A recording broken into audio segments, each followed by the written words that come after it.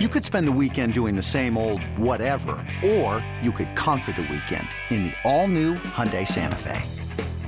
Visit HyundaiUSA.com for more details. Hyundai, there's joy in every journey. This episode is brought to you by Progressive Insurance. Whether you love true crime or comedy, celebrity interviews or news, you call the shots on what's in your podcast queue. And guess what? Now you can call them on your auto insurance too with the Name Your Price tool from Progressive.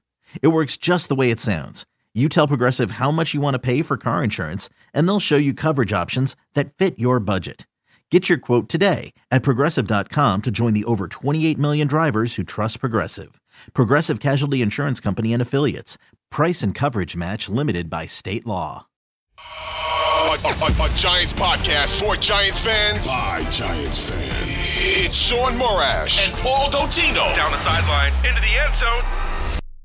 Touchdown, Giants! From the offseason through the wins and the losses, it's time to take one Giant step.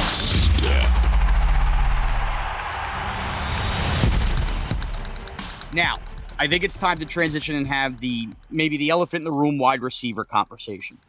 Kenny Golladay, Darius Slayton. Obviously, we've lost Colin Johnson out of this equation. Where's Kadarius Toney at? So let's dice this all up one by one here. Number one, unless I'm crazy, I think that Brian Daboll just maybe had an awkward answer to Jordan Renan in the media on Sunday about Kenny Golladay. And I know that Golladay necessarily hasn't been the best of performers this offseason, but salary alone, I can't imagine a world where he's actually gone off this football team, Paul. Can you? I totally agree with you. I can't even begin to think about that possibility. The way the contract is worded and structured, he's locked into the Giants, and he needs to be wide receiver number one. Yeah. You know, Sean, I appreciate the fact that he has had a very inconsistent August. There is no question. I thought he had a pretty good spring during the offseason watching OTAs and the mini camps. And it looked like him and Daniel Jones, who worked together during the offseason a lot. Remember, right. Golladay, which is important. Well, Golladay played through 4 injuries last year and clearly let that impact him. And then when the offense fell off a cliff, when Glennon became the quarterback, it all went south.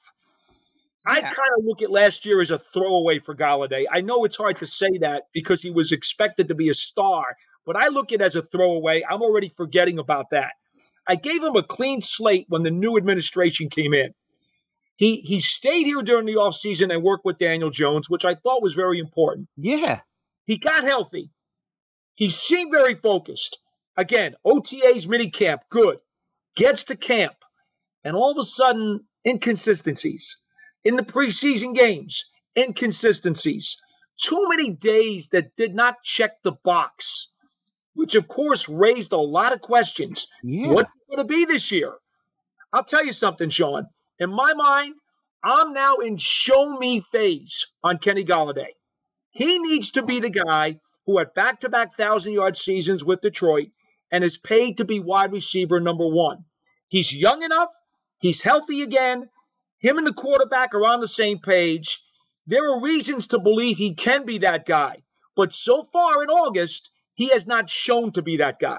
And Paul, for those looking for me and you to fight back and forth on certain guys here in episode 1, they're going to be sadly mistaken because I'm with you on Kenny Golladay. I will tell you that after the draft, obviously, first of all, I'm still very excited about Kadarius Toney. And one of my buddies brought up a good point. I think you can make the case that Kadarius Toney is one of these guys right now that might be in the NFL top 5 as far as could be, one of the best 10 players in the NFL or a complete, injury-prone bust. But that being said, I was interested in him and Golladay and seeing that Golladay was doing everything with Daniel Jones this offseason, staying around. To me, that seemed like commitment.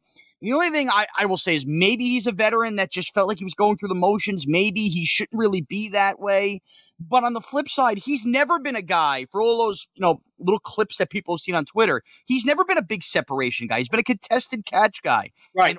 And all the slants he caught in the Jason Garrett offense, I'm sorry, do we have eyeballs? That looked like a different kind of receiver that the Giants hadn't had in years. He looked like a true alpha. So I'm with you. I was very excited heading into camp. I am now extremely hesitant but I am not ready to dump cold water and assume that Kenny Golladay will stink and be a bust. And nor do I take Brian Dable's comments on Sunday as an assumption that, Golladay is suddenly on the move. I think the Giants need him. They need him and Tony healthy, especially because I think if you're expecting a lot out of Wan'Dale Robinson, other than the forced plays, of which I think you're asking a lot, especially early. And who knows what Sterling Shepard is going to be. Number one, Sterling Shepard has barely been healthy. Number two, coming off that kind of injury, as we saw Lorenzo Carter a year ago, it is going to take some time. So to me, Paul, I actually think that if the Giants are going to have a successful year and a more successful year than you, I, or anybody else expects, Kenny Golladay, along with Kadarius Toney, almost have to be the reasons why with this team becoming a 2022 NFL offense throwing the ball. I don't think there's any question that, they want to be a very exciting and dynamic passing attack. To do that, you need the skyscraper in the room to play big. It's really that simple. They got enough of Smurfs between Shepard and Toney and Robinson. They got Smurfs. But the big guy in the room has to play like the big guy in the room. Yeah. He's got to be physical versus the number one corners in the league and go up there. And in the red zone especially, can't be dropping balls like he did week one. I mean, Kenny Golladay in many drives in this season, Paul, is going to be the difference between 7 points and 3 points, and those add up to being the difference in wins and losses. I couldn't agree with you more, Sean, honestly, because we saw what Plexico Burress did for Eli Manning, how much he helped take his game to another level. Because remember, when Manning was playing with the Giants, I know Amani Toomer had some size, and I'm not belittling him in any way, but Amani did not have the catch radius that Burress had. Burress had a much larger catch radius, and when you put that weapon into Manning's arsenal, it took him to a whole nother level. I'd like to believe that if Golladay and Jones are on the same page, beginning week one against Tennessee, we will see them click. If they do, it takes this team to another level. It really does.